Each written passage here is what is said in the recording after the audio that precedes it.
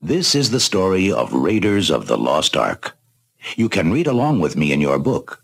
You will know it is time to turn the page when you hear the bullwhip crack like this. Let's begin now.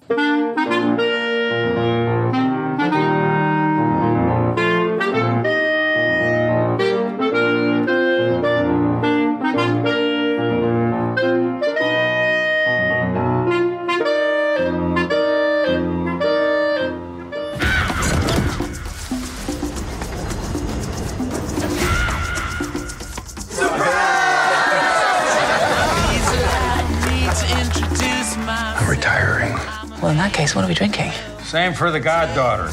Dad told me you found something on a train during the war.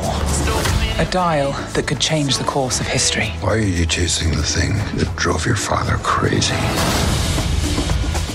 Don't move. We need to get out of here. Stop! Sorry. Helena! Dr. Jones, get him.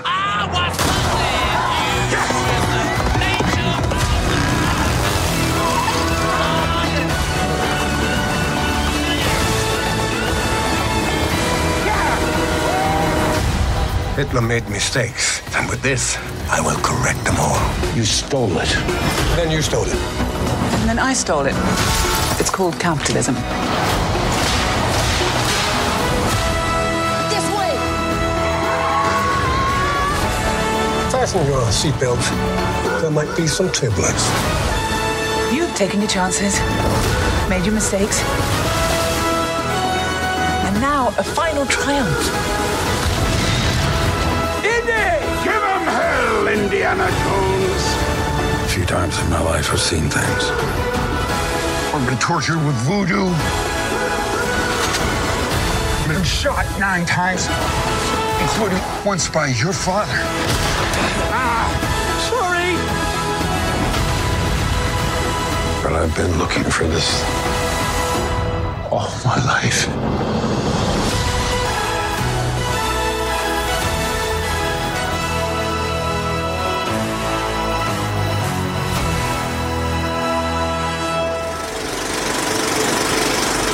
Welcome to the final chapter of our Reading of the Lost Ark series, aka a crossover between the Projection Booth and the Culture Cast. I'm one of your hosts, Mike White, though you may know me as Lawrence Kasdan. Joining me, of course, is Mr. George Lucas himself, aka Chris Stashew. It's like poetry, it rhymes. And of course, Steven Spielberg, aka Andrew Rausch. Hey, what's up? This is Steven Spielberg. Wow, it's like he was in the room. We are wrapping things up with the discussion of Indiana Jones and the Dial of Destiny. This film has all of these folks credited as writers. Jez and John Butterworth, David Koepp, and James Mangold, who also directed the film. Mangold has a real knack for looking at older characters at the end of the run, as he's almost doing for Indiana Jones what he did for Logan. This film tells the tale of Indiana Jones finding an artifact that may change the course of history, but that's kind of always his thing. We're going to be spoiling the heck out of this movie, so if you don't want anything ruined, turn off the podcast and come back. Don't be like the jackass who posted spoilers on my Twitter feed the day the movie opened. So let's go ahead and start at the beginning and work our way through this thing. And we've got our extended James Bond type opening with the de-aged Harrison Ford. And Chris, I think you're a big fan of the de-aging process. If you want to make your movie feel like a Marvel movie, there's a really easy way to do it. Step 1, de-age an actor. In this case, Harrison Ford, because, thankfully, we just watched Blade Runner 2049, no de-aging there. The reluctance of Harrison Ford to come back is felt not only in the role, but also in his appearance. Here, I'm assuming he was reluctant to come back, maybe not. He seems to be enjoying himself on this kind of last hurrah with Indiana Jones, but we kind of knew it was coming. There had been whispers of there was someone wearing an Indiana Jones mask, riding a motorcycle at one point, like a young Harrison Ford mask. And then, again, we've seen this technology in the Marvel movies so much now that it's kind of commonplace. I mean, the Grand Moff Tarkin thing in Rogue One being another case, but that's also a Disney thing.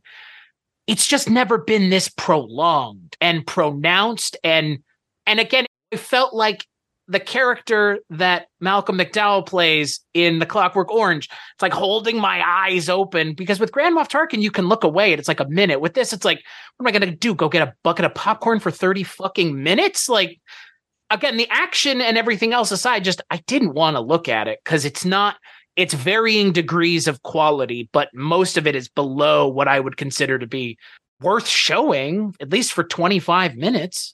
The Indiana Jones de-aging is ghoulish, and I think an affront to common sense. And look, I understand why they did it.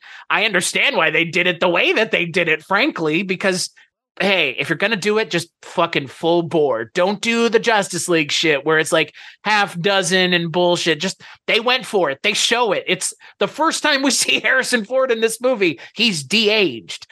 The shot that they show in the trailer is the best shot in the movie, because beyond that, it's varying degrees of horrifying. And we have to watch it for 20 minutes, at least in the James Bond movie. It's 15 minutes of a backstory of a character who we're being forced to care about. And then 15 to 20 minutes, or about 15 minutes of actual Daniel Craig being actual James Bond. While you can de-age Harrison Ford's face, you cannot de-age his voice, and you cannot de-age the way that he holds himself.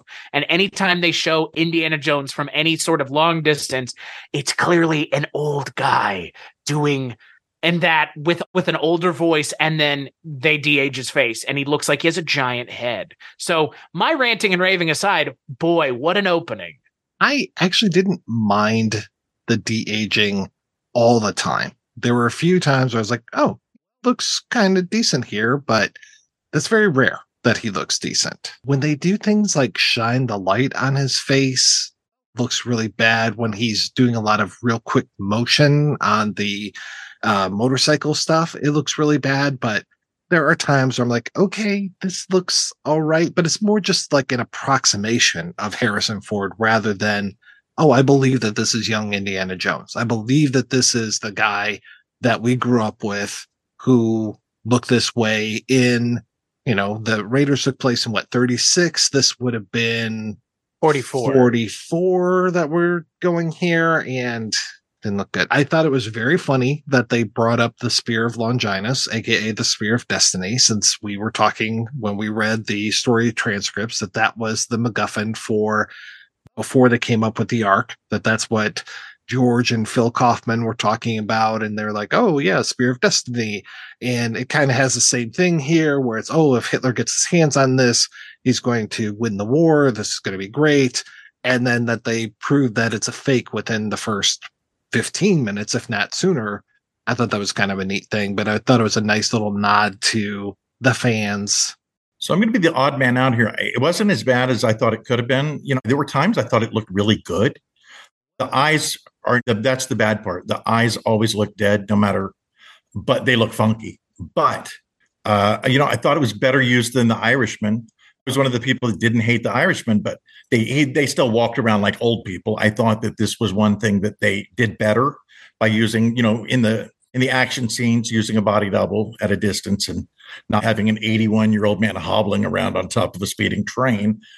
I don't know. I didn't hate it. It was a lot more than I had expected. I mean, it was a lot, but I don't know. I mean, it wasn't one of the parts of the movie that I hated the most. And I know a lot of people do, but hey, I'm fucking Steven Spielberg. I can do what I want. And it didn't bother me that much. Is like a Robert Downey Jr. and Tropic Thunder thing here? Like, I'm not breaking character until we're fucking I'm not breaking done character. That's right. You mentioned that they used a body double. There are a couple shots where they clearly didn't, and it's old Harrison Ford.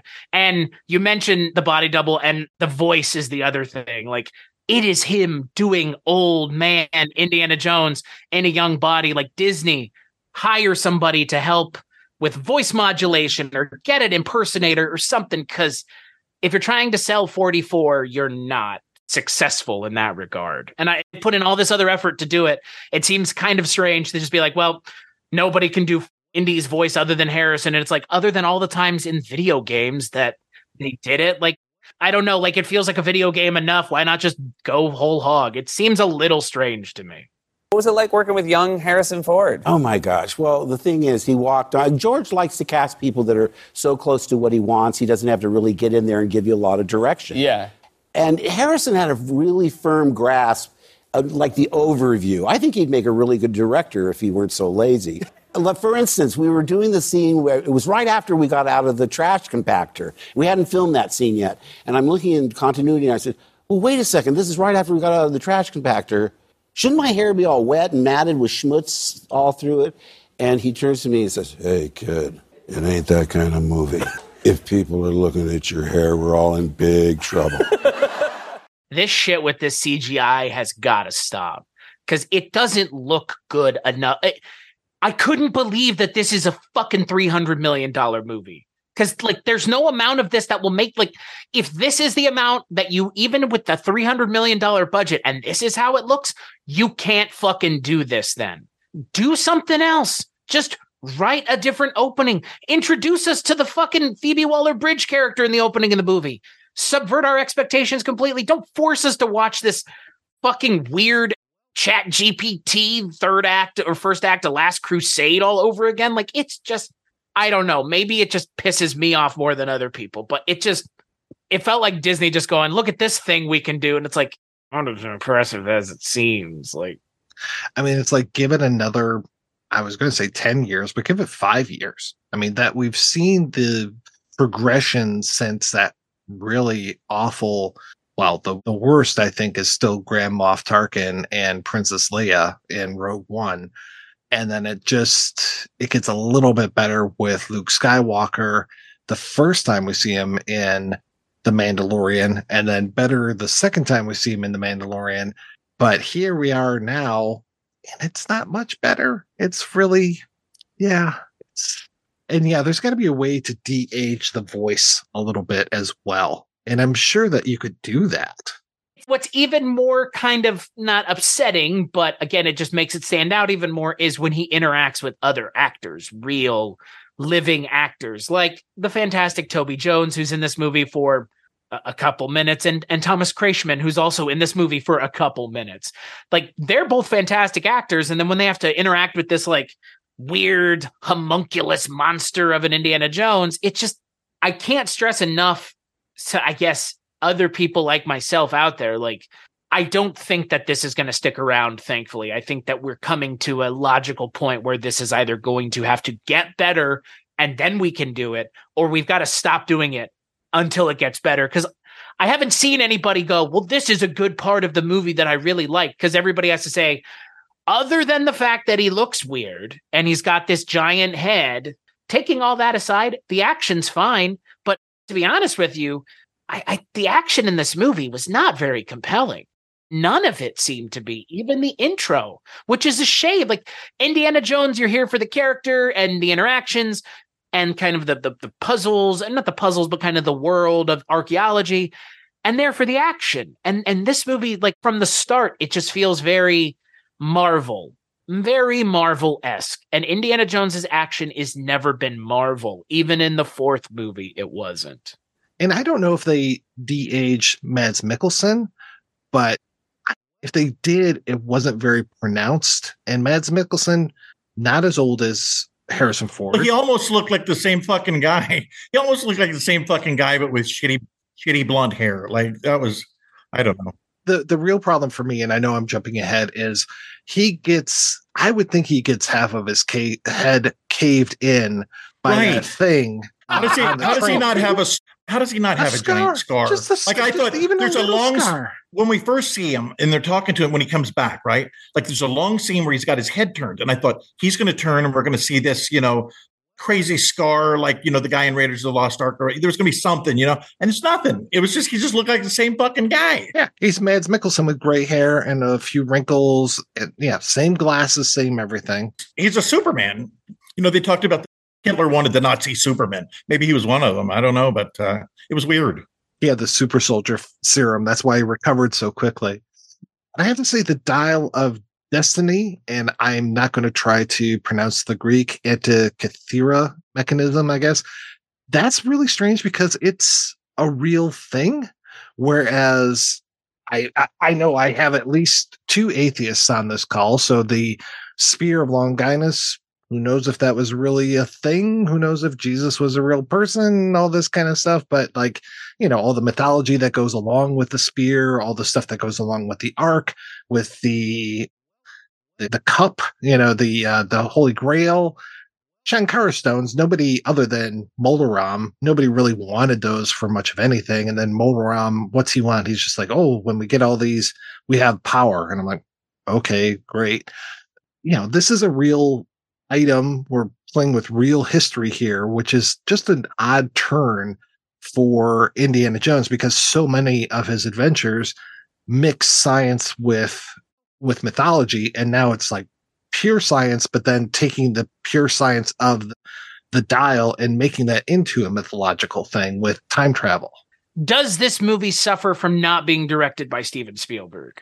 Well, I think Steven would say yes. Of course it would. God damn it. Of course it would. Okay. Not addressing you, Andy, as Steven Spielberg, but you as Andy. I mean, does this movie suffer from not having the Spielbergian touch to it? I don't know. I don't know if he's got that same touch now. I think he does really good with big, grandiose movies now, but I don't know if an action movie is really going to be his forte anymore. I don't know. I don't know if it would have made a difference.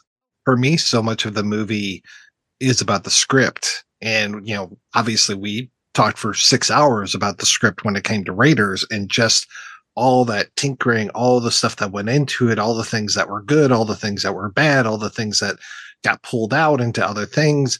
And there's, of course, as I'm watching this movie, I keep thinking about our script conversation and just like looking for little things that they might have still kind of kept alive after all these years. Yeah, I don't know if it really would have mattered had it been Steven Spielberg in the director's chair, or if it would have been better if it was Lawrence Kasdan behind the typewriter. The one thing that I think might have been different, though, was the editing, because it felt like this film, even though it wasn't like super flabby, I felt like there was some flab to it. And I can't say specifically, it was just in the second half. And I don't want to go into that, but it's just yet, but it didn't feel streamlined enough. There was a point later on in the movie where, I'd have been looking at my watch if I'd have had one. I mean, it wasn't bad. It didn't feel long, but and even though we were getting a lot of action, I can't say what it was, but it felt draggy a little in the final third. So if I had been there, if Steven Spielberg had been there, I think I'd have had a little more control in the editing bay and would have been smoother. Well, and it wasn't Michael Kahn. It was 3 editors. It was Andrew Buckland, Michael McCusker, and Dick Westervelt. 3 editors for this. I think the problem was not enough editors and not enough screenwriters. You know what I mean? And also, why didn't we have 9 directors? If we're going to have 9 people at every other job, why not 9 directors? We could have had a big committee of fucking directors. Could have had Spielberg and Mangold and Lucas, all of them. We could have all been there. Yeah. And Frank Marshall could have come on in and, done his, arachnophobia thing. We could have had it. Pull out a Ouija board and get Bogdanovich on the horn. I mean, we could have the spiritual stylings of Peter Bogdanovich. Right. We could have made it just like What's Up, Doc or Last Picture Show. It would be great. One thing that bothers me, if it's okay to throw this in there real quick, we were talking about the train scene, and that's where the de-aging. Do you know what I'm really, really sick of? And it was fun once upon a time, and maybe it would have been fun once in this movie. But the thing where he's ever on some speeding, train speeding, car speeding, fucking anything, and his head is being held off. And then, oh my God, there's a big thing coming at his face. And then he moves his head. And we never think Indiana Jones is going to lose his head. It's never a real fear. But they did it, I think, about 4 times in this movie. That is fucking overkill.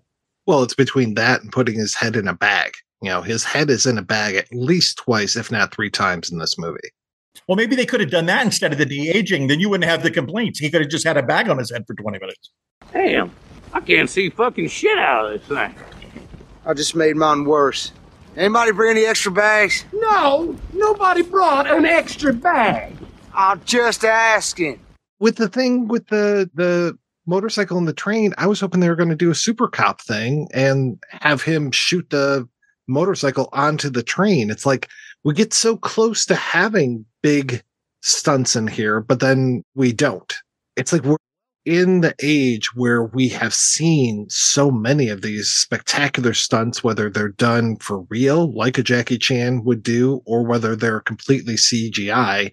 And I would say all of the stunts in here seem like they're very CGI, which is a little sad, and I will be honest, I kind of got fatigue from some of the action films because I kind of was not a fan of the action in this movie. Well, it seemed like overkill when it was happening. The chase scene went on and on and on, and then on some more, and then on and on. Like they'd take a corner, zoom, zoom, in the little cart and shit. And then I felt like that was never going to end. And when I was watching John Wick 4 and he kept going up the fucking steps and back down and up, I thought that was going to end in this way.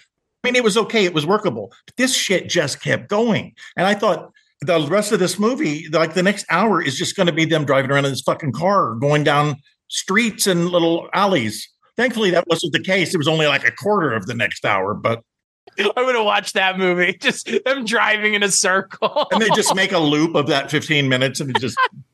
Some Keystone Cop shit. I'd watch that. I mean, between the chase in New York with the horse versus the motorcycle in the car, and then the tuk-tuk chase, I was chased out. I was like, okay, in one he's chasing and in the other he's being chased. I'm just like, okay, enough.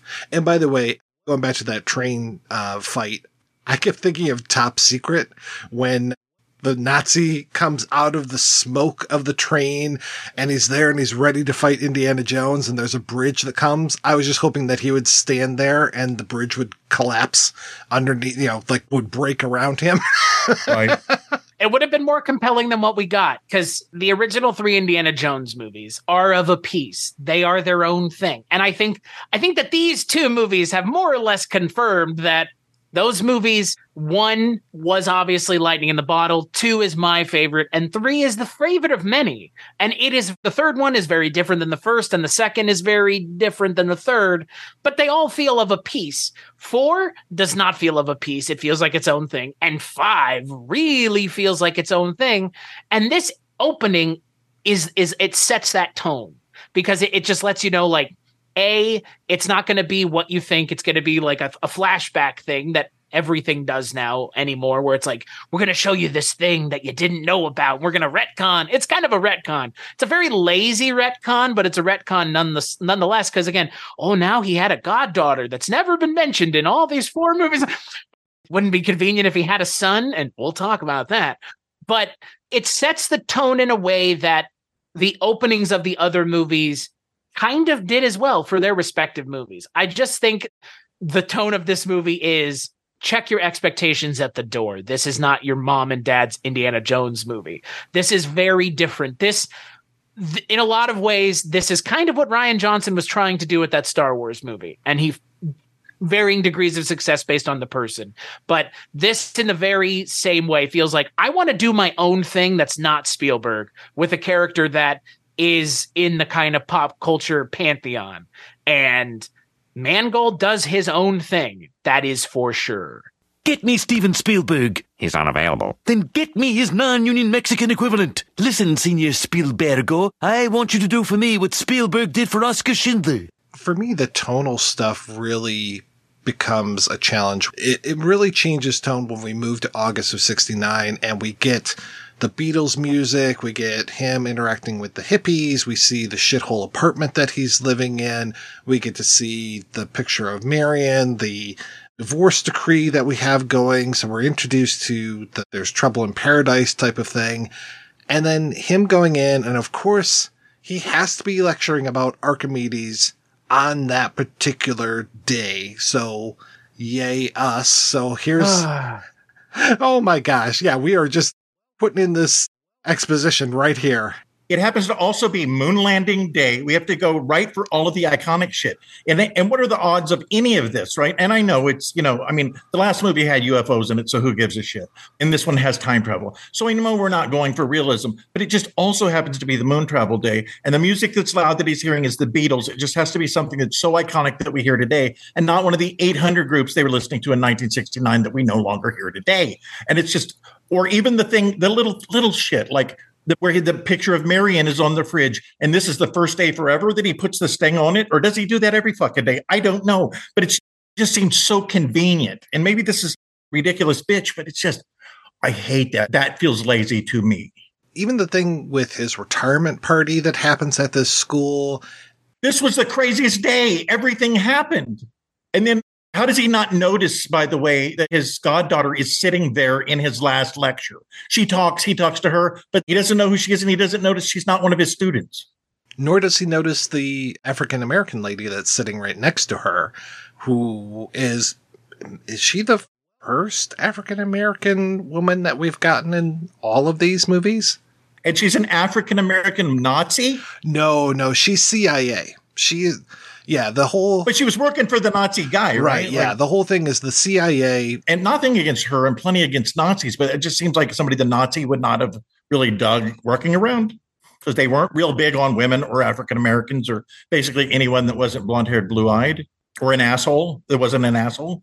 I mean, the whole thing with the CIA working with former Nazis, it is very Project Paperclip, and they don't mention the Jet Propulsion Lab, but the whole idea of we're going to get all of these Nazi scientists. And it was ironic that I saw a trailer for Oppenheimer before this. I was like, we're going to get all these Nazi scientists to come on over here, help us out with their stuff, and yes, help put people on the moon.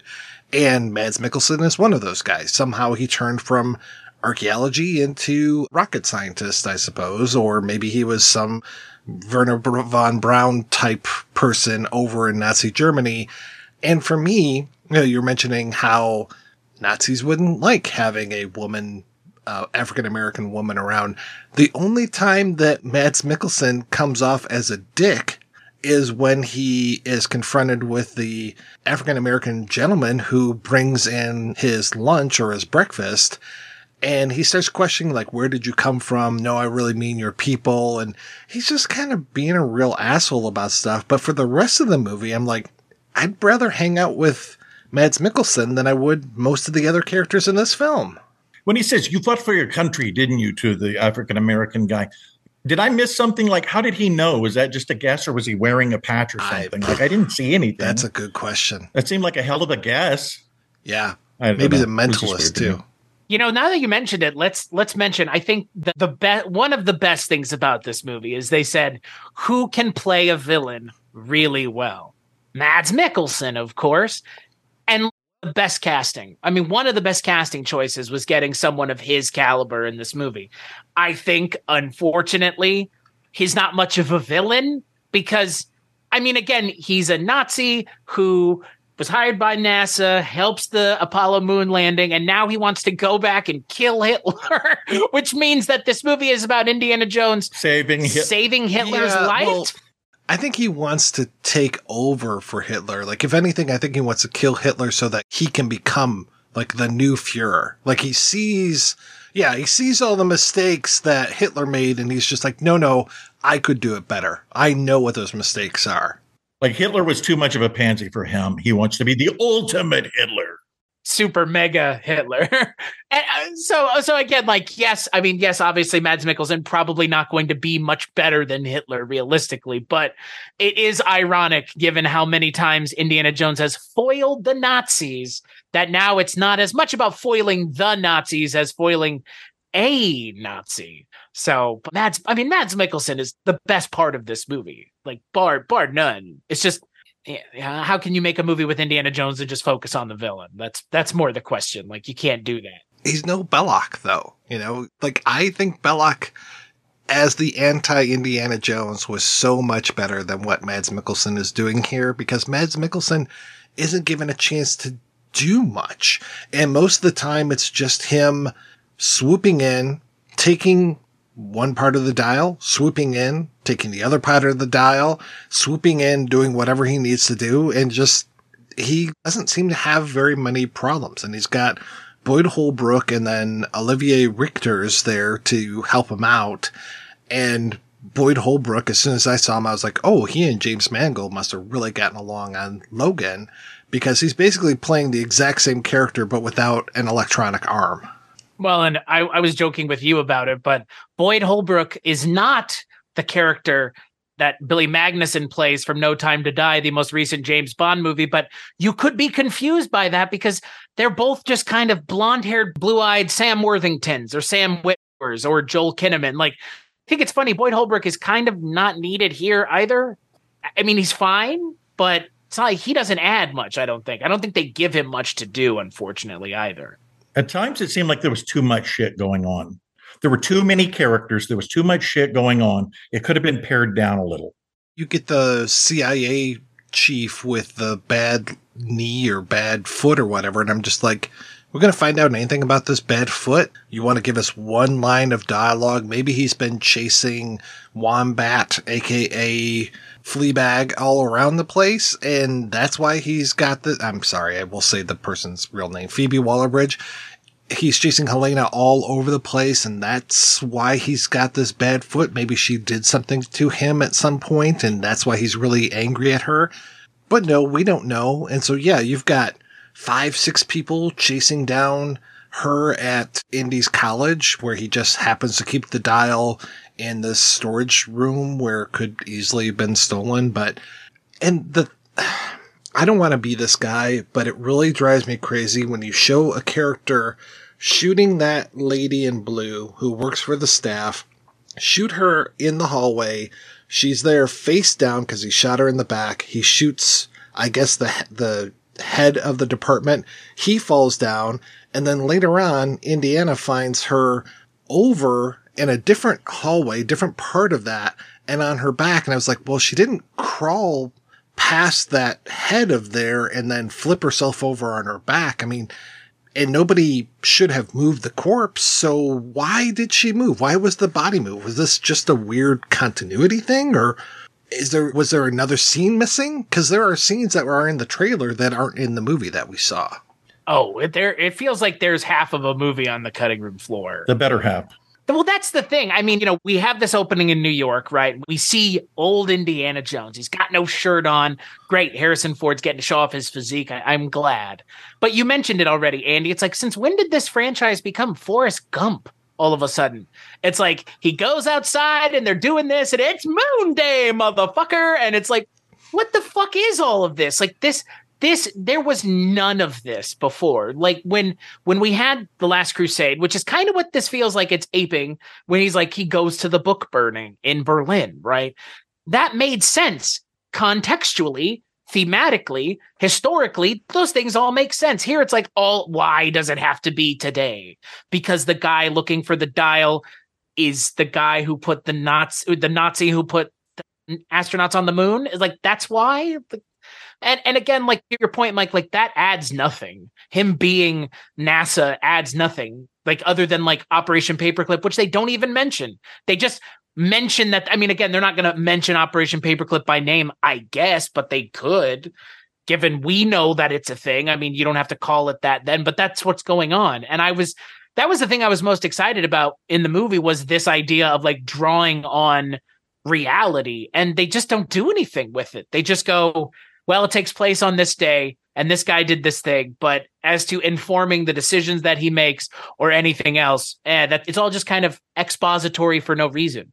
The reason that doesn't even have to be there, though, is because they make it seem like Mads Mikkelsen is the only guy that was responsible for the rocketry. And going back just a minute here, when we were talking about the unneeded characters, the part about this that really irks me is the one character we actually want to see again, Sallah, just disappears. And it's like, it was kind of like that old, I think it was Hitchcock that said, if you show a gun in the first act, it has to go off in the third. Well, I mean, okay, Sallah does show up in the third, but I thought he would show up. I thought, just in the nick of time, he would show up and save Indy, but isn't he gone until the end? Or I thought for sure he was going to get Marion and they were going to save the day at the end of the film. He comes in as this Deus Ex Sallah, smacking the guy in the face, punching the hippie in the face, where we find out about Mutt's death just through a random thing on the TV. Good thing I was paying attention to that. And they're just like, oh, and his son died in Vietnam or whatever. I mean, it could be Vietnam. And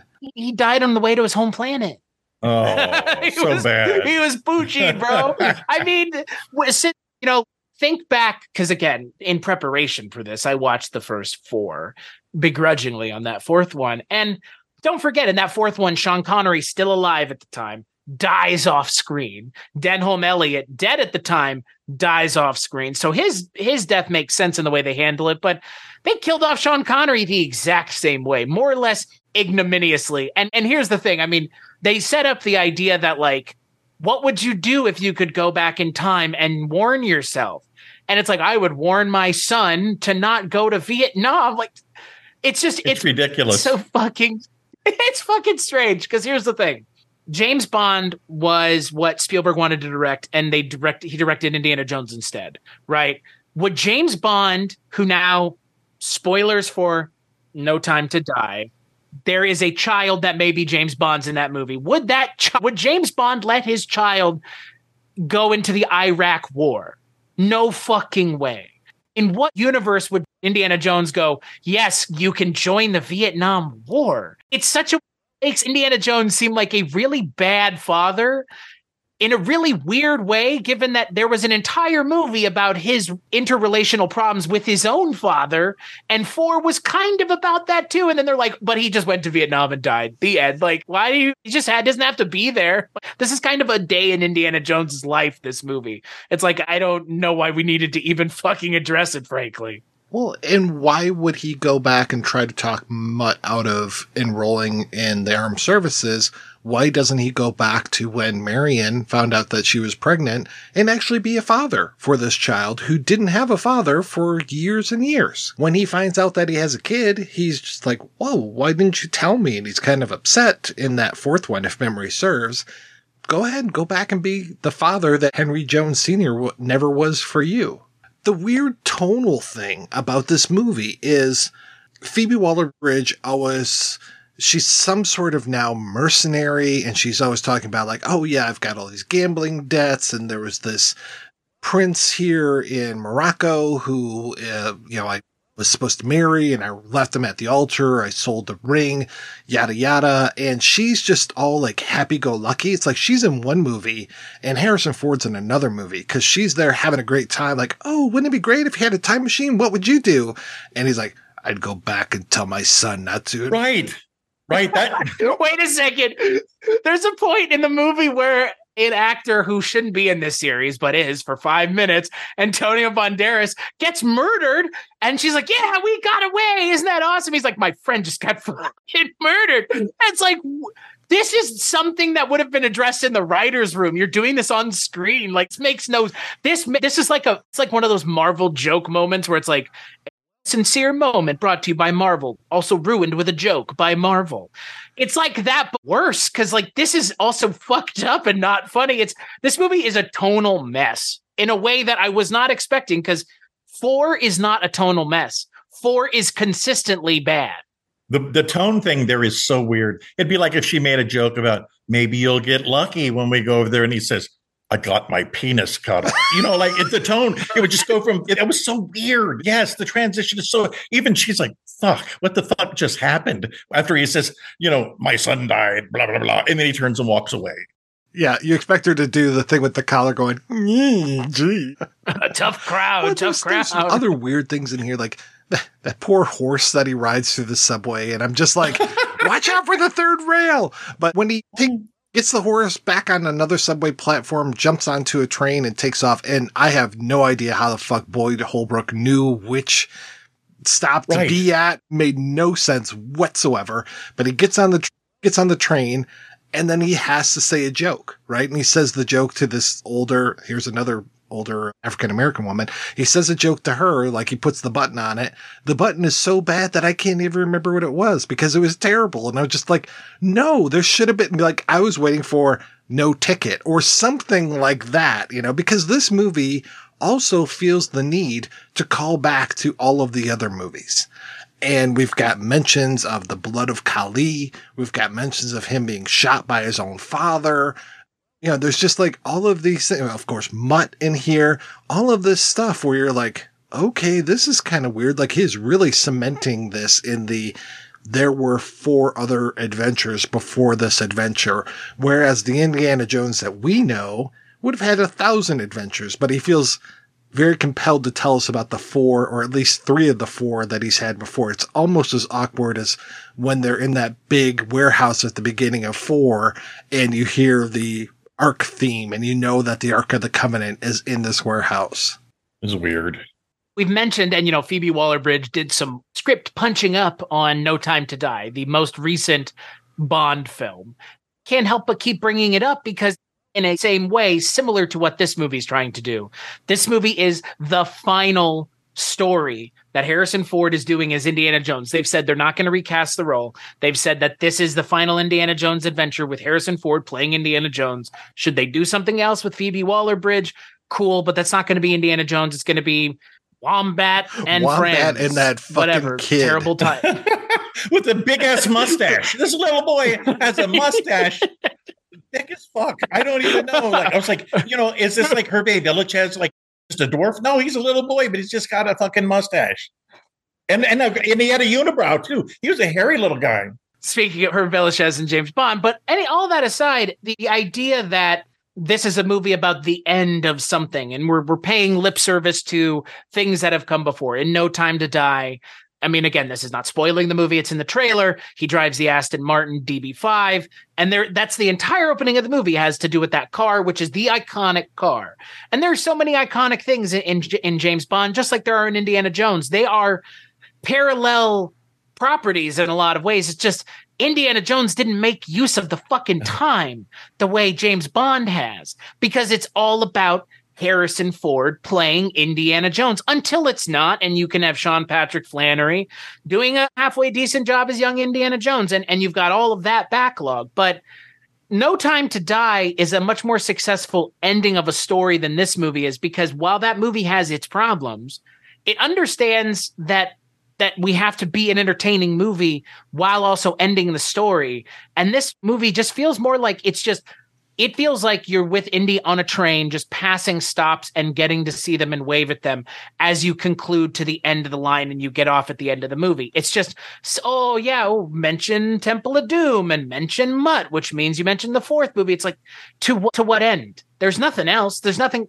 coming from any of this. Like, this is it. And so it falls very short of being even sentimental. It just kind of feels like they didn't know what to do, because this movie has been being kicked around for another 10 years since the last one. I love Phoebe Waller-Bridge, but she did feel like she was in a different movie a lot of times. And yeah, it was like, she's got so much backstory that I'm like, okay, hitting me with all this stuff that really doesn't matter. Like adding that prince with the scimitar in the tuk-tuk chase just made it longer. And I'm like, I don't need this. I don't need there to be the 3rd group that's chasing and being chased. Just, it's enough, because I can't remember if I said this time around or not, because we started re-recording, but the whole thing of between the horse chase and the tuk-tuk chase, I was just chased out. I was like, okay. The train chase at the beginning of the movie. Exactly. Because he's going through all these and running away from the guys. But I was really kind of tired by all of this stuff that's going on. I'm just like, please take a break, have a discussion. Let's hear a little bit more about this. Okay, great. You got this little flashback. Okay, cool. Indy promises that he's going to destroy the dial. I don't think he ever keeps that promise, no matter what. Like, even by the end of the movie, I don't think that dial's destroyed. He takes it back with him. So the way to go. Poor fucking Toby Jones. That poor guy. He's just, I don't know why he couldn't survive, but he dies off screen too. And I don't understand his character. Like his character, again, I was expecting more of him in the movie. It just seems like God, we should mention in the Toby Jones scene, we get to see another iteration of de-aged Indiana Jones. And this time it's older than last time, but younger than he is now. So it's like, it's a time that we, I guess, have never really seen in his life. And it may be worse than the opening of the movie, but at least it's like one scene. But it stands out even more because he's in like a really well-lit room and he's like interacting directly with Toby Jones, and they have to keep showing them like next to one another. It's like, oh my God, like guys, like it worked a little bit better in the opening just because he was just constantly moving and you didn't have to see it constantly well lit.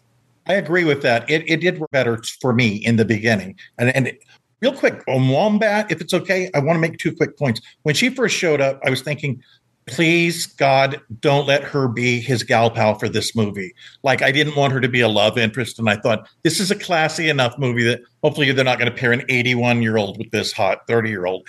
And I was so glad that did not become a thing. And so instead, yes, we got the weird, oh my God, he's got a goddaughter we've never heard once about. That's one. And then 2, I didn't buy her backstory that she goes from having this father that's really in love with these pieces to becoming a mercenary of these pieces. And also, if she really did become that, if she knew where this giant piece was and the whole time, the one that she could really make the money on, why did she wait so long to go after it? Not that that really matters. It could happen, but it just seemed a little weird to me. Well, it was so screenwriting 101 as well. When we see Teddy, the kid being introduced, and he's got all of the gauges and dials set out before him, and he's teaching himself how to fly while working security or something at this hotel.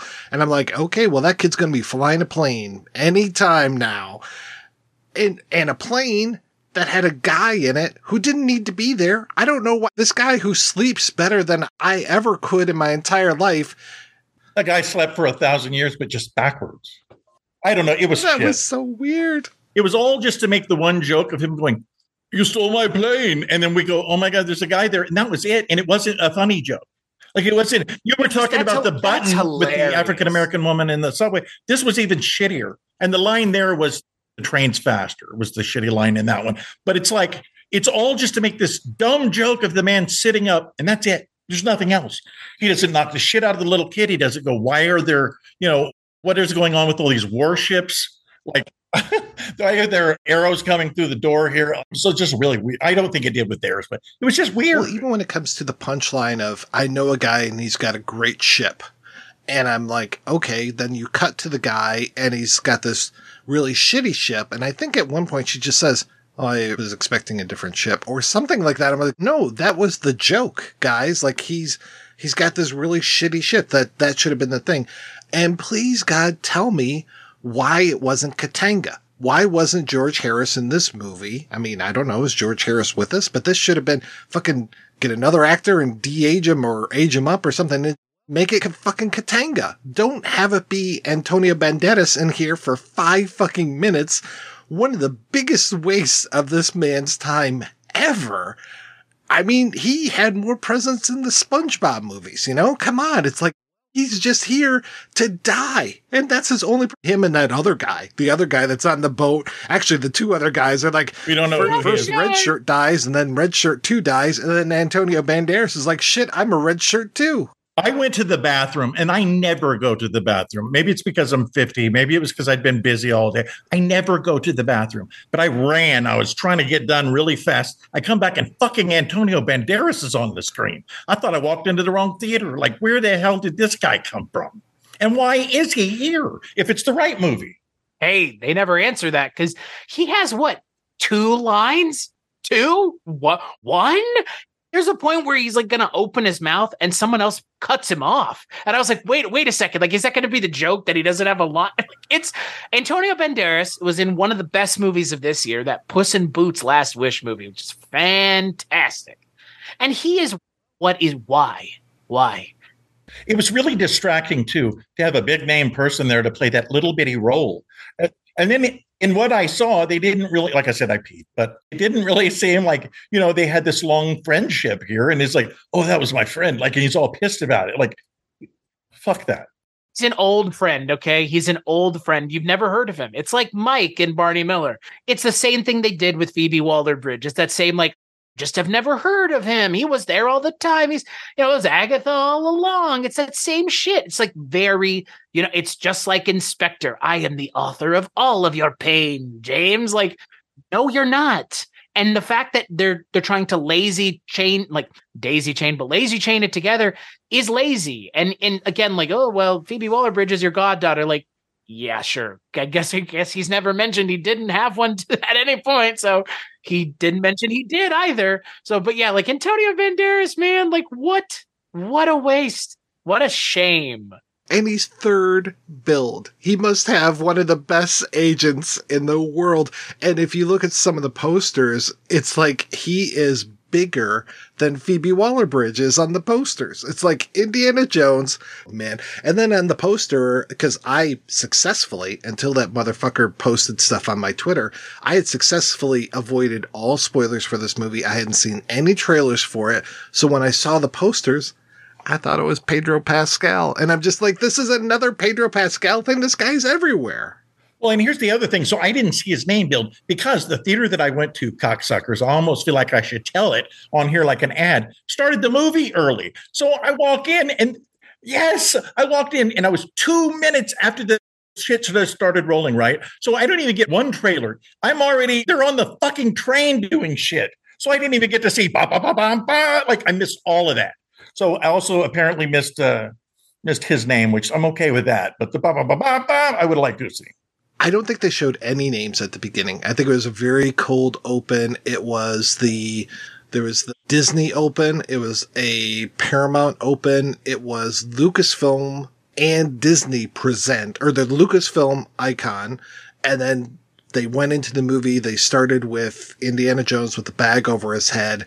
And then it says, okay, that's where I came in. He was already had the rope. They were putting the rope on his and that's when it says Disney and Lucasfilm, which was a weird credit to see. And then Indiana Jones and the Dial of Destiny. So no names at the beginning, not until the end.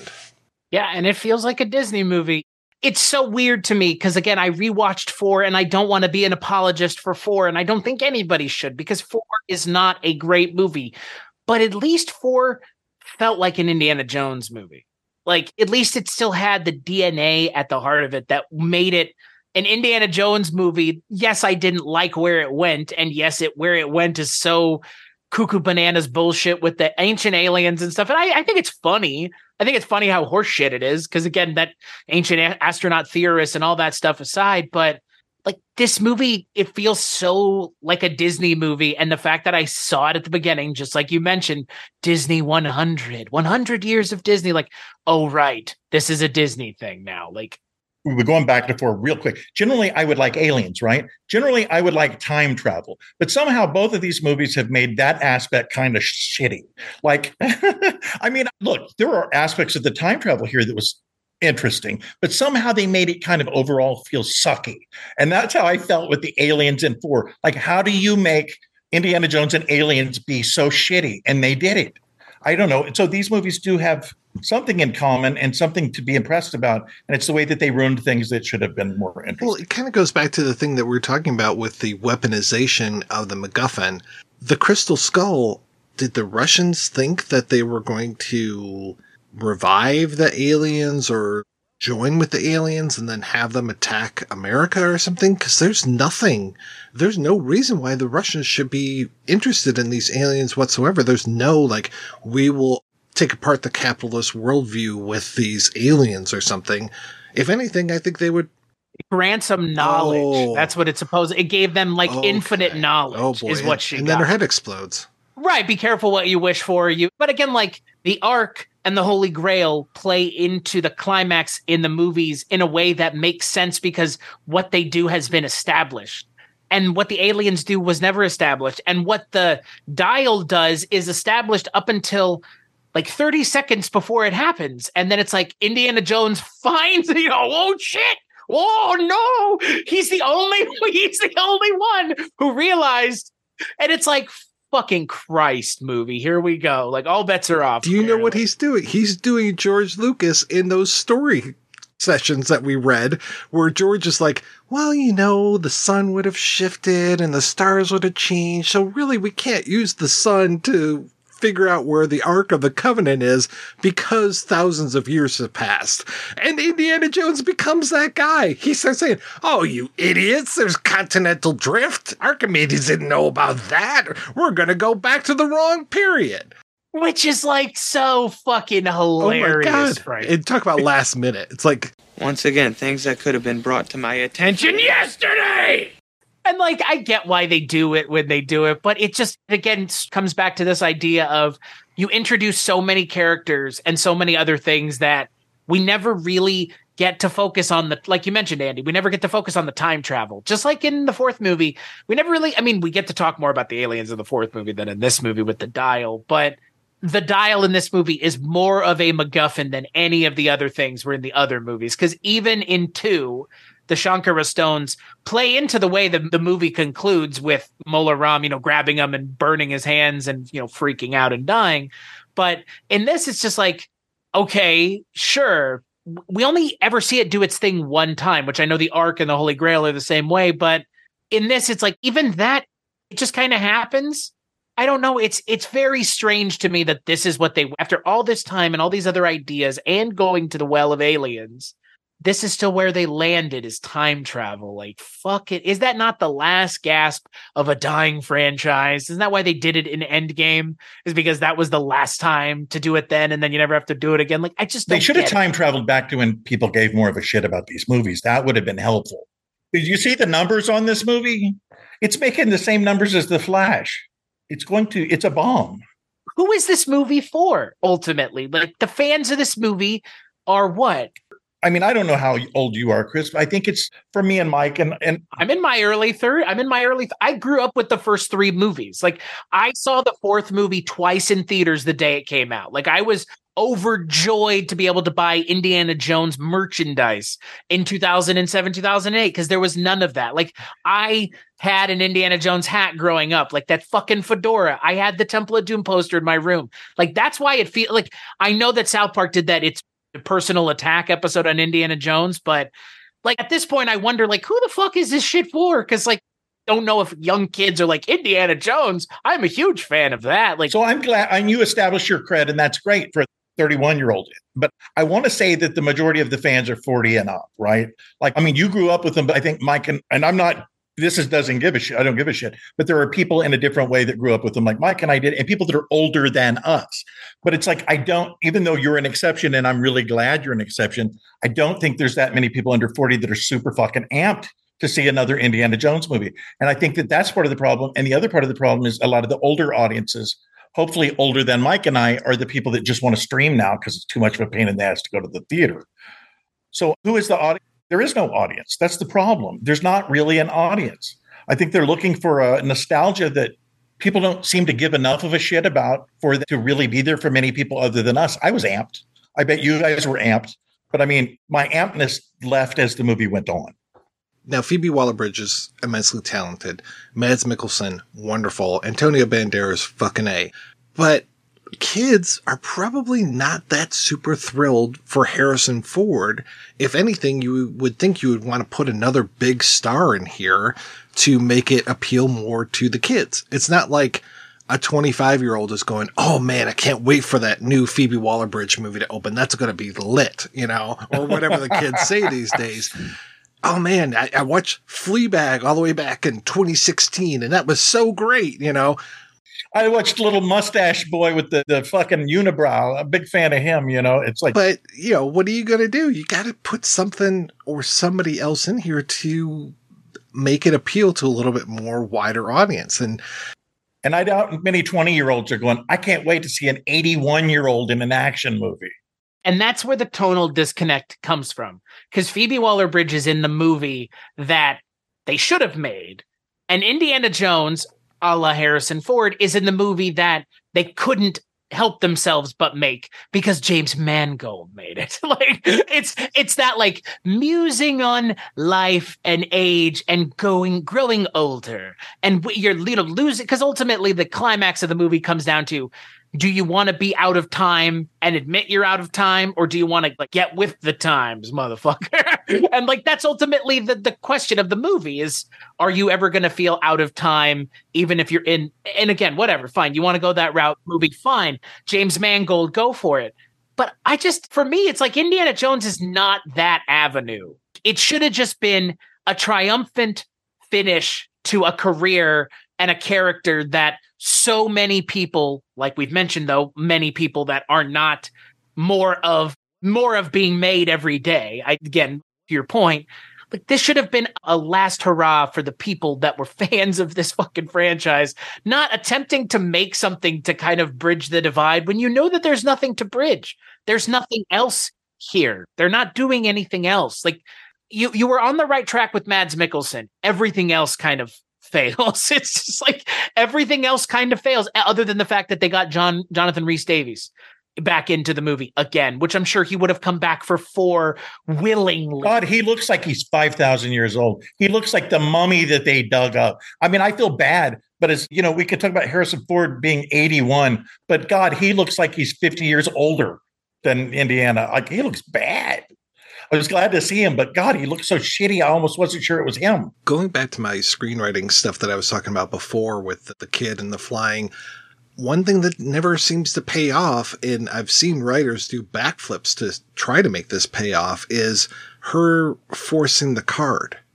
And there have been writers that I've read over the last few days that are just like, oh, well, you get it. Her forcing that 7 of spades on everyone with the cards is like Archimedes forcing them to go back to the Battle of Syracuse with the dial. And I'm like, really? That's where you're going to go with this? That's what you're going to try to prove to me? To me, it just made no sense, because I was waiting for her to do another card trick or something later on in the film.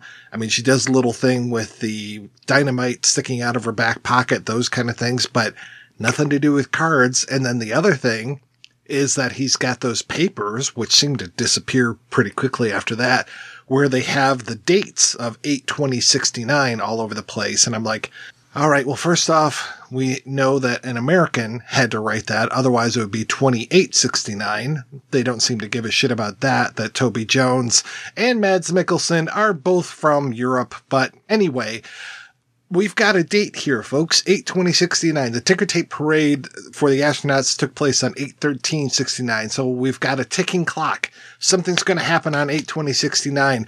And they really never tie the thread that the gate is going to open on 8/20/69, that we have a ticking clock. We don't feel like we have a ticking clock with this movie.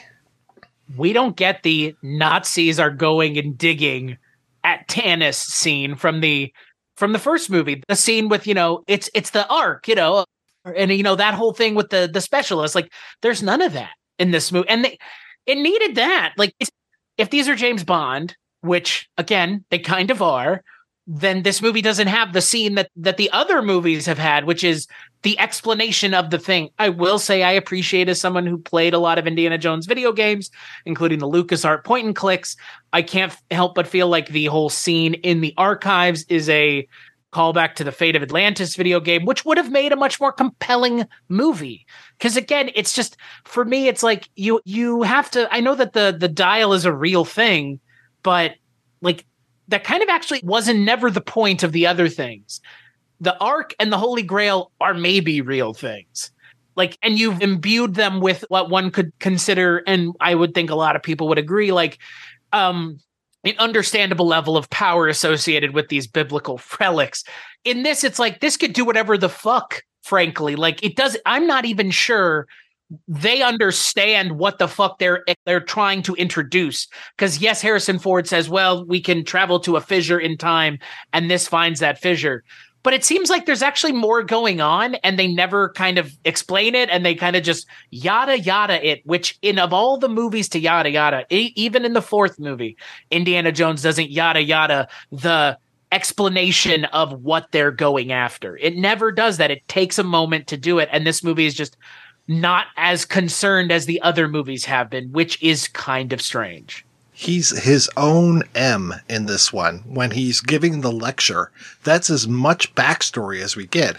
And I'll tell you, that whole thing with the Battle of Syracuse, when he's talking about those claw things that would grab the ships, and we see those kind of peripherally as the planes are flying way too low over this battle. Fucking pull up, man, or else you're going to get speared like they do. But anyway, they also talk about the mirrors and how they were setting fire to the ships with these mirrors. And I was like, yeah, I want to see that. I want to see like death laser beam from these mirrors, like that casino in Vegas that was cooking people by the pool because the windows were all set up incorrectly. It's like, yeah, I want to see that kind of stuff. No, we're not going to see that. We're going to see old Archimedes come out. We're going to see this Roman soldier get ganked. And apparently Archimedes died at that battle so that he isn't dead when Indiana leaves, allegedly, or however that happens, because he gets knocked out cold. I think that Roman who was coming after Indiana was the one that should have been killing Archimedes, and they're all worried about the sanctity of time. And I'm like, since when is Indiana Jones worried about the sanctity of time? Well, I was convinced that the entire third act of this movie was going to be, he goes back in time. He's like, well, I'm going to leave a note for myself about my son. And then in that kind of the coda, you have, well, Marion is back because like Mutt is still alive, being able to fucking see him. But it's like, well, I got a call from Mutt, or, answers the phone and it's Mutt, or, it's like, that would have been awesome. Like Back to the Future. Right. Back to the Future wanted it one way and had its cake and then ate it too twice with the second and third movie. But even it understood that you can tease that whole don't mess up time. But if you mess up time for the positive, nobody cares. And that's the thing that they do in Endgame. It's like, yes, we fucked with the timeline, but guess what? We got ostensibly quantitatively a better timeline out of it, so nobody cares. And that should always be the way time travel is addressed in these movies. It's not, we can't fuck up time, it's, we can't make it worse, so do whatever you can to make it better. And yes, I get that that's where you kind of get the paradox of it, but at least that's more interesting than just doing this, well, I'm not going to stick around because I'll fuck up time thing. Because it's like, Jesus, what is this, the butterfly effect all over again? Like, it's so played out at this point. Well, she's like, oh, there's not enough medicine and you've been shot and blah, blah, blah. And I'm like, first off, he's walking around just fine after being shot.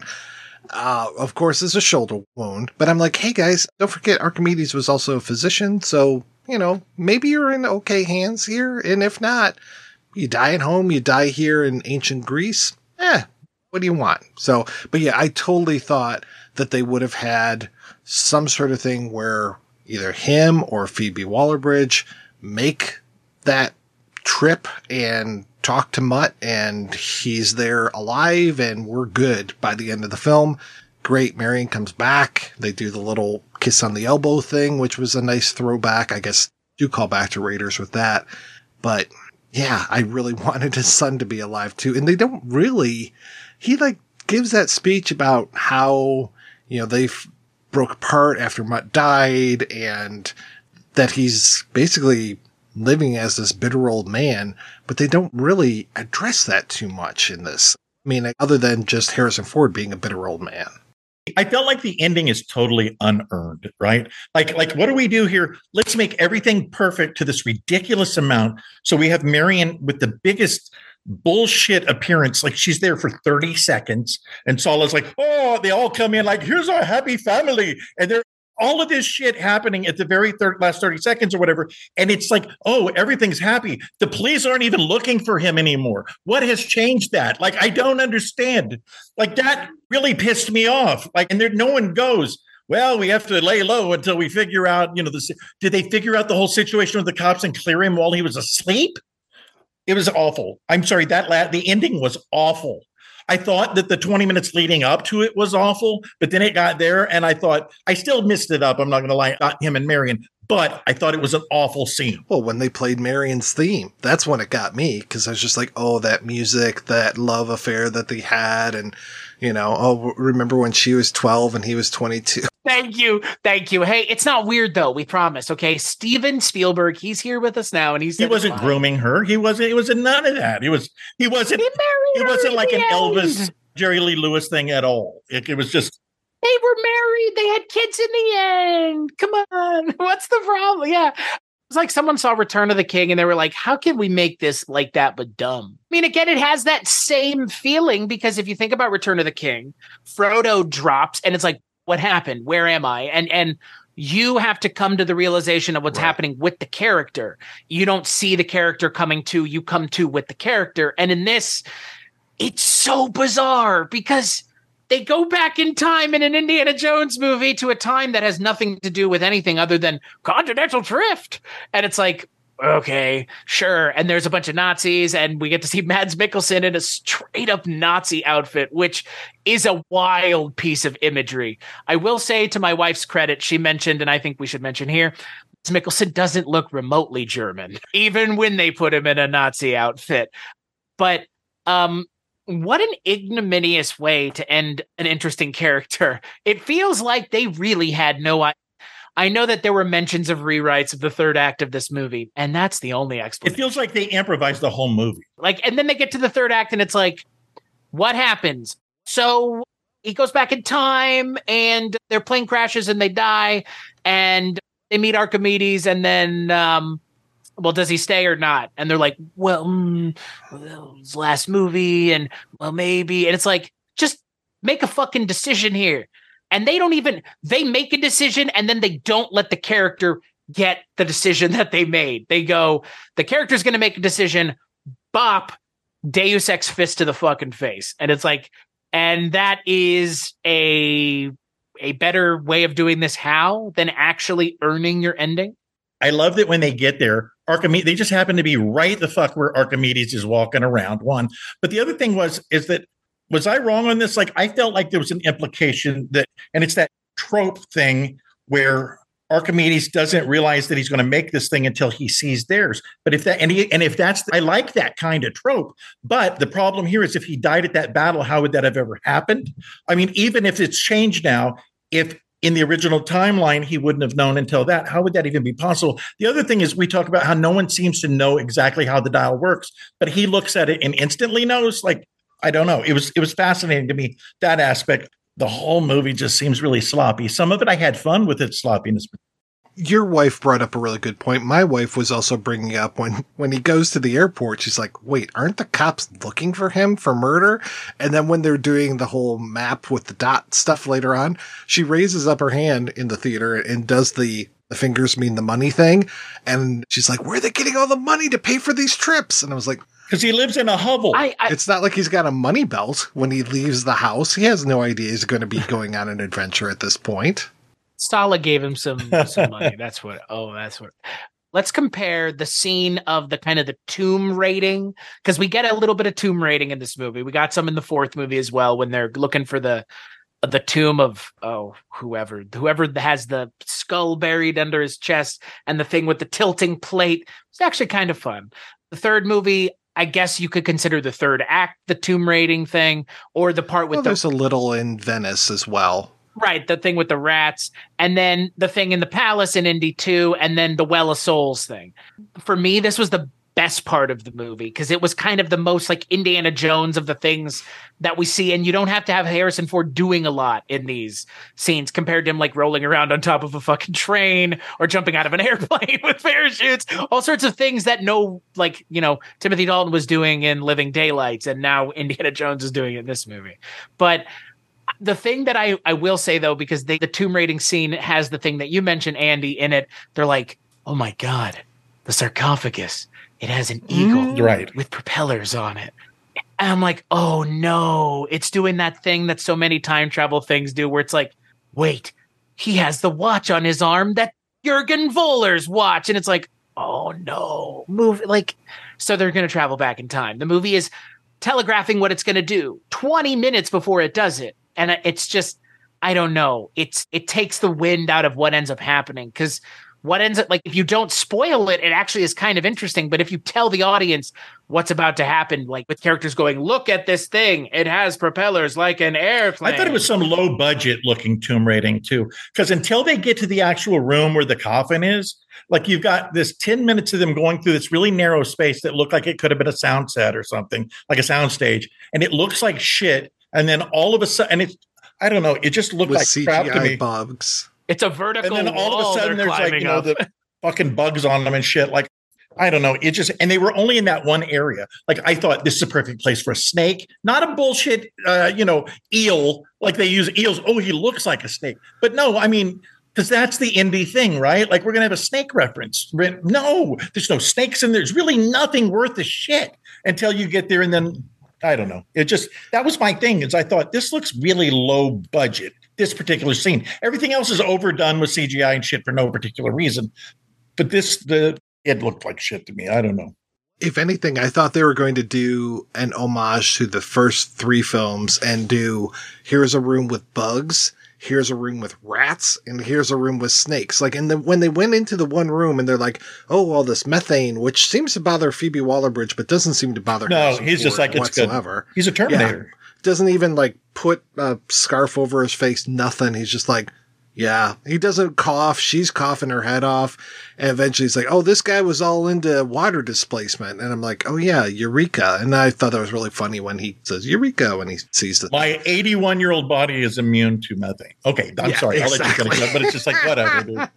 But I thought they were going to do this homage and stuff. And then, of course, no. And then apparently, like, you can see stills from the trailer. There's a giant stone ball that they find at one point that I think Phoebe Waller-Bridge releases. And I was just like, okay, yeah, I think they were going for more of an homage to the earlier films. And they trimmed it down to be just the bugs, which look terrible. They all look like CGI bugs now.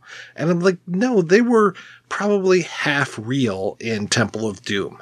I think, unfortunately, James Bond and Mission Impossible and a lot of other franchises, action franchises, have gone the correct route, which is focusing on doing things practically. I mean, look, Tom Cruise is doing a lot of his own stunts. Daniel Craig did a lot of his own stunts in those Bond movies. But, you know, who didn't do a lot of their own stunts in those Bond movies was Roger Moore late in his tenure in A View to a Kill, where it's every shot of a person doing something is a body double or a stuntman, and then close-up shots of him being James Bond are just him, Roger Moore. And this is what this felt like. It has that weird disconnect. You know, in Lord of the Rings, which we've kind of already mentioned, Peter Jackson is the god of making disparate things that shouldn't work, like the fact that they're filming with small actors, using masks, using forced perspective, all of those things in multiple times. They're using multiple things in multiple scenes, and it all works together, and it never looks cheap or shoddily put together. And here, to your point, Andy, everything looks really shoddily put together and cheap. And they spent like $300 million on this movie. And I just don't understand, if you know your actor can't do things, why do you do this thing again that requires him to do things? Why not have him be, again, I'm not advocating for this, but why not have just killed him off like they did with Han Solo, and have that be half of the movie is then them coming to terms with the death of Indiana Jones and avenging his death? Like, because then you free up a lot of space and room to actually do things believably, as opposed to doing a lot of the things in CGI. And again, like all those other action franchises that I mentioned, they are really committed to doing things practically, and it shows. It really shows. And Indiana Jones 1, 2, and 3 really were committed to it, because again, they also came before a time where it was as prevalent as it is now. But now it just feels like a facsimile of something that we grew up loving, just with all of the love and fun kind of drained out of it, and not in the way that 4 was just goofy and dumb. This movie just feels kind of decisions being made by committee, which I think is like a Marvel movie or a Star Wars movie at this point. I think that Lara Croft really ate Indiana Jones's lunch while he was away from the table, because I kept thinking of the 2 earlier Lara Croft movies and then the one that came out just a few years ago. And I was thinking that I liked the Tomb Raiding in those better than I liked the Tomb Raiding in this one. A lot of the stuff in this felt derivative of things in those. And so I just was like, oh yeah, no, like I want to see more of the water displacement thing, all of the puzzles, all of those things that you need to do. Like, okay, great, there's a crescent up on the rock, so let's go up here rather than go through this entrance. But then once you get inside those caves, it gets really confusing, and there's no sense of geography.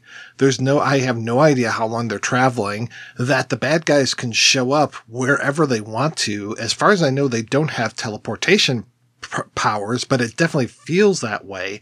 The death of that one giant guy seems really horrific to me. That kid handcuffs him to the gate underground and he drowns. I was kind of horrified by that. I would much rather have my villains get their faces chopped off by propeller blades or get shot in the heart or something.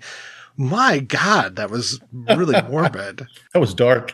The weaponization of the MacGuffin is, there isn't any, because it's a time travel device. Like the Holy Grail allows Julian Glover to quickly age and makes perfect sense. And the thing with Cate Blanchett, she gets so much knowledge that her brain can't contain it and her head explodes. Makes sense. In this, it's what? The plane crashes. Romans, yeah. And there's Mads Mikkelsen just his head on a rock, with his face burned. It's so unfulfilling. And look, here's the thing. In another role that Mads Mikkelsen had where he played a villain in Casino Royale, you could almost compare how he's treated there and here simultaneously, because that has a rather anticlimactic end to his character in that movie. But I wouldn't consider that death ignominious. I would consider in this movie, the villain's death is so ignominious. It's why was he even in this? Because ultimately, this movie has the biggest criticism that can be leveled against it is, remember in Raiders of the Lost Ark, Indiana Jones didn't do anything. The Nazis would have killed themselves. Well, yes and no, but the Nazis would have still had the Ark. So yeah, someone needed to be there to take it away. In this, it's if he had just let them be, they would have gone through time, ate shit, and then what? He didn't need to be there at all this time is what I'm getting at. And I just kept thinking of other time travel movies. I can't remember. I don't think, Chris, you were on the Tomorrow I'll Wake Up and Scald Myself with Tea episode, where it's 3 basically ex-Nazis that are living in Rio, hire a plane or hire a time travel machine, and they want to go back and give Hitler a nuclear bomb near the end of the war when things have taken a bad turn for Hitler. And at one point they go back and they think that they're in 1 year, but they're actually in another year. And I'm just yeah, that was a much better movie than what I'm watching here with Mads Mikkelsen suddenly revealing his plan here of, I'm going to go back and out Hitler. The other one that I kept thinking of is a movie that I liked up until the very end of it, which was Days of Future Past, the X-Men movie, where when Logan wakes up at the end, everything seems to be normal and good and all this. And I'm just wait, no, things have changed. Things that you were doing have changed where we're at.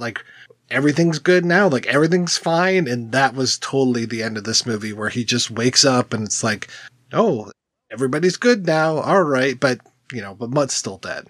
I cannot believe that the climax of this movie is decided against the character's wishes in a way Indiana Jones dying in the past. It could have worked. I think it could have, as much as I don't want to see Indiana Jones die. He's effectively dead as a character anyways, because they're not doing anything else. So yes, he survived in the final closing minutes of his story, but to what end? Even ostensibly, if you were well, Indiana Jones in 2023 is long fucking dead. That's what he is, because he would be 100 something now. So, and that's the problem ultimately with all these movies, is they had to set it in 69 because Harrison Ford is I don't say unforeseeably old, but he's so old that you can't cover up how old he is anymore. When 4 came out, it's he looks 70. Yeah, he's 70, but he looks late 50s, early 60s, because, again, he's an actor and he takes good care of himself he can. But here it's the guy is so old that we can't cover up the fact that he's old, which means the action has to be what it ends up being. And because of that, we have a movie that's its climax is I want to stay in the past. No, you don't. Bang, the end. I really would have liked to have had more of a conversation rather than them just yelling in ancient Greek to this befuddled Archimedes. And of course, I keep thinking of Socrates from Bill and Ted's Excellent Adventure too. And I'm waiting for, all we are is dust in the wind, dude. For a time travel movie, because this now is an Indiana Jones movie that's time travel, it wastes every opportunity to do anything with it other than the one thing. It does. And again, it's the stacked deck. Okay, that's really boring. Yeah, I get that it's kind of a trope now that the thing can only do it once. I mean, again, the Ark, the Grail, the stones, the skull. But You want to do something different? Don't do that then. Do something else. Like have them fucking with the time travel thing and him going back and forward in time over and over again. Like if you're going to do a de-aged Indiana Jones anyways, why not just go full fucking hog? I just don't understand. Or have him interact with his younger self. Again, I don't get why they passed up all these opportunities given what the budget of this movie is. Because, guys, this movie's budget is like $300 million. It's one of the most expensive movies ever made. When we talk about the better time travel movies, which is most of them, their budgets were so much smaller. And what's crazy to me is there was a time when we thought, Batman for $50 million was an outrageous budget. Now we're looking at $300 million. And yeah, you have to account for, the time and stuff. But you look at different kinds of movies. But I was thinking of this, like movies like The Godfather when you're going way back. But it's still proportionally nowhere close to what $300 million would have been, or even something like Pulp Fiction, which was like $7 million. Today, proportionally, still nowhere close to $300 million. Those are better movies. And the point I wanted to make that I thought was interesting, and it's always been that way, is that great filmmakers have to find ways to work around a budget, right? If you only have so much money, you have to find a way to make that budget work. And it seems like a lot of times they have to come up with more creative things to make that work. And in the opposite way, it seems like when you have $300 million, your creativity seems to go right out the window. And it's been that way with most of these gigantic budget movies. It's interesting to me because it's like, here's money. We don't need any intelligent anything. We'll rely on CGI everything. I don't know. It was just a thought I had, though, that it seems like so many great movies are made with no budget, and these movies suck for $300 million. Time Crimes, which cost probably $200. Right, absolutely. It is one of the best time travel movies ever. Even something like Endgame, right? Okay, so the budget of Endgame was $356 million. I could actually see where the budget of that movie went. I'm not even sure where the budget of this movie went. $300 million. I mean, there was a massive advertising campaign. Does that include in the $300 million? Because at least I could see where that went. It didn't help, but I can see where that went. But nothing in the movie other than a ridiculous amount of CGI speaks $300 million to me. And it's not for acting, because most of these actors, they're not $300 million actors. I mean, who's your biggest actor is going to be Harrison Ford. I mean, come on. And they're not shooting on location. I mean, the New York stuff is definitely just all the lot kind of stuff. I mean, and the camera is set up, I think, exactly the same place for both when he walks out to go to work and then also when the Sala walks out with the kids to go get ice cream. It just seemed so, cheap in so many ways. Did somebody walk around with walk out with $100 million in their pocket? This is the budget of 4. Again, 2008. The budget of 4 was $185 million. I genuinely don't understand, because to learn, I didn't realize going into the movie that it was such an expensive movie. And frankly, now it makes me kind of more perturbed at this movie, because for this movie to be $300 million, there should be more. There should be more things. The action should have been good. The action should have been compelling. Anything should have been compelling, because the only things that are compelling, I guess, are what? Harrison Ford doing Indiana Jones one more time in a version of Indiana Jones we've never seen before. I don't get what the point of the movie ultimately is, because even at the end of the movie, they Looney Tunes themselves out of existence. And it's like, what is this the end, or is there more to come? Like, I just don't understand, because you said there's no more. Oh, that's stupid. Yeah, the hat being pulled off the line. I was surprised there wasn't. Like Porky I was surprised Pig there wasn't fucking Looney Tunes noise. Nah. Goodbye, folks. Like, and then he speeds off into the distance. Like, I just don't understand. Like, who was this for? And if whoever it was for, did they enjoy it? And I just the amount of people that saw this movie feels like, was it just for James Mangold? I mean, really? I don't imagine James Mangold had a good time on this movie. I just have a feeling that he didn't have a nice time, because he was probably answering to a lot of executives on this. Right. That's what it feels like. Like, the third act of this movie is the worst offender, but it feels like a film by committee. They were like, well, maybe James Mangold and David Koepp and some of the other folks fought for Harrison Ford to stay in the past. Maybe they fought for it. Maybe they fought what I would consider to be the good fight if you're making this kind of movie and you're addressing this kind of thing, which is he wants to be part of the past. He spent his entire life chasing the past, and now he can be there, which is like a thing that almost seems impossible in the context of this. Time travel feels almost like a bridge too far, but yet he's there and he's in the past. So why go all the way and not give him that? That would have been almost poetic. It really would have. At the time, I was like, don't end this way. And then when we ended with what we ended with, I was thinking, no, go back and end with that. It's like you have this opportunity to say, well, you know, I've ruined my life where I live now, and my only option is maybe to go back and live a life somewhere else and maybe leave a note for my future self. And like, there you go. And, you know, you could then have a Phoebe Waller-Bridge epilogue where in the future Mutt is still alive or something. And that's where that inroad is, where it's like, you know, Indiana Jones sacrificed himself so Mutt could live type thing. And it doesn't even have to be life. You could interject in there, I've ruined this series where I live now, and maybe I could go back. Was that a bridge too far? I'm sorry, but I honestly don't think that James Mangold really gets Indiana Jones. Like, was talking about the whole idea of the Archimedes dial thing.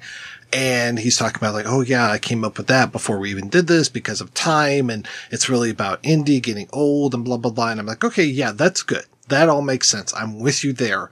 But then he talked about how the Ark of the Covenant, that was a test of Indiana's faith, that he didn't believe in any sort of spiritualism, that was a bunch of hocus pocus to him. And I know he talks a little bit about hocus pocus, but when he brings up the Ark of the Covenant to those army guys, you can see the excitement in his face. He 100% believes that there is an Ark. It's not like he doesn't believe in this thing. And the way he's just like, didn't you guys ever go to Sunday school? I mean, when they're talking about Tanis, he's just like, oh, Tanis, you know, he's just so excited about it.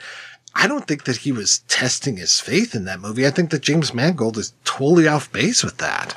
This movie smacks of, again, to go back to James Bond, this smacks of what Sam Mendes tried to do with Skyfall and Spectre, where it's like, we're going to have a musing on the character of James Bond and what really drives him and who is he as a man and what does he do and what. It's like, you know, I just want to be this guy for once. I don't fucking give a shit if he's going to cook breakfast for himself, if he's going to eat a waffle or a pancake. I give a shit about what adventure he's going on, because that's the way this. I get that we want to have a musing on the finale of a character, and you want to have Phoebe Waller-Bridge calling him a tomb raider and a grave robber. And I seem to remember that in Honduras you were accused of being a grave robber rather than an archaeologist.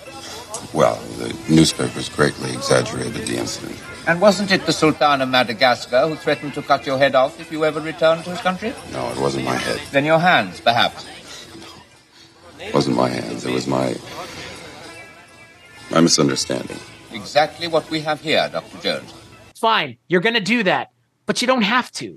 You could just make a movie that is in the vein of the other movies, that were in the vein of other things intentionally, that weren't trying to be some musing on faith or other bullshit. They were just action movies. And for once, I want to be that guy to just go, they were just fucking action movies. And that's why we loved them. Not because they were some introspective anything. And then they try to do this and it's like, see what I mean? Like, it just doesn't really work.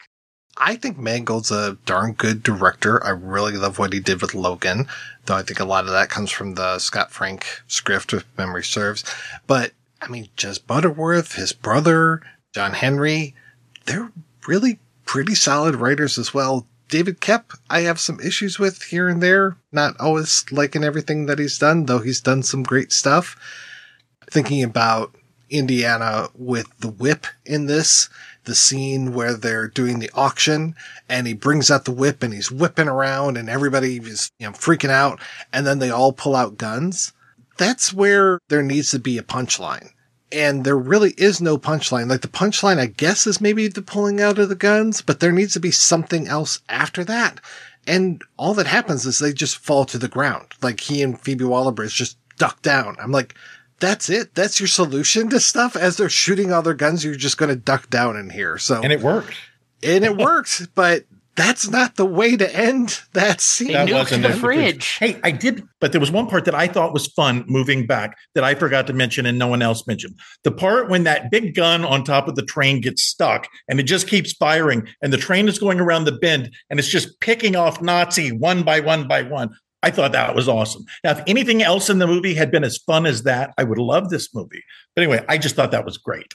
That was a really good thing. And the sound of the gun sounded really good. Yeah. And seeing all those Nazis being picked off. It's always fun to watch Nazis get killed. Let's be honest.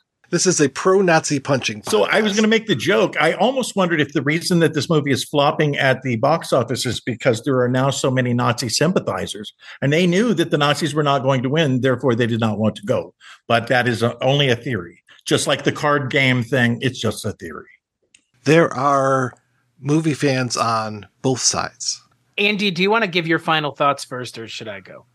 Mixed bag. I wanted it to be better. I liked some of it. Probably I was a little bit of a stan in that, I talked about the beginning part. It didn't really bother me that much. But like I said, my enthusiasm for the movie, I came in with it super high. I was going to accept a lot as long as it didn't take place in the fridge. But it got more and more into the fridge as it went. I don't know. I lost my enthusiasm, and the last third was mostly boring for me. Thankfully, this is the last time that we ever have to talk about Indiana Jones. And I say thankfully only because the final movie, I think, I don't think it did anything better or worse than 4 in terms of leaving the character in a spot that's interesting. I think 4 was a little bit more of a resounding success in the terms of how we left the character of Indiana Jones and the journey he goes on. He finds out that he's a dad. He finds out that he has a son that's kind of an ass like he is. He reunites with Marion and he saves the day. And, John Hurt's along for the ride. And by the end of this movie, sure, I guess Sala and Marion are there and they went for ice cream and who the fuck knows, frankly. And, I, as an Indiana Jones fan who remembers when he was too short to go on the ride at Disneyland when he was 6, who had a fedora, who wanted to be an archaeologist and had the Temple of Doom poster in his room for 12 years, essentially. This movie, I can't believe it, but I fell asleep for like 2 or 3 minutes in this movie when they were underwater. And I'm ashamed to admit it, but for me kind of speaks to more where I came into this movie. After the 4th movie, I was so jaded that I was not excited for this movie. I was just hoping it wouldn't be an affront. And there are some parts that I enjoyed, but I think ultimately I'm glad this is the last time we have to talk about Indiana Jones. But I'm glad that the 3 of us got to talk about Raiders of the Lost Ark for 6 hours, which I think for me is what I will always think about when I think of this movie is the reading of the Lost Ark, as opposed to the Dial of Destiny ultimately being kind of the worst of all 5. The best part of the movie was us getting to talk about it. It was good seeing you guys again. I'm not that huge of a fan of Last Crusade, but them riding off into the sunset was the way to end this whole franchise. That hits me more emotionally than anything 4 or 5 ever did. And I think I read on The Ringer, they were like 4 and 5 are less sequels and more epilogues to the first 3. Unneeded epilogues, unfortunately. And, I refer to this Entertainment Weekly that I had as a kid in the late 90s, early 2000s, and it was all about sequels and things in development hell. And they talked about Indiana Jones 4. And to think that we now have Indiana Jones 5. If I could go back and tell myself then, you're not only going to get 4, but you're also going to get 5.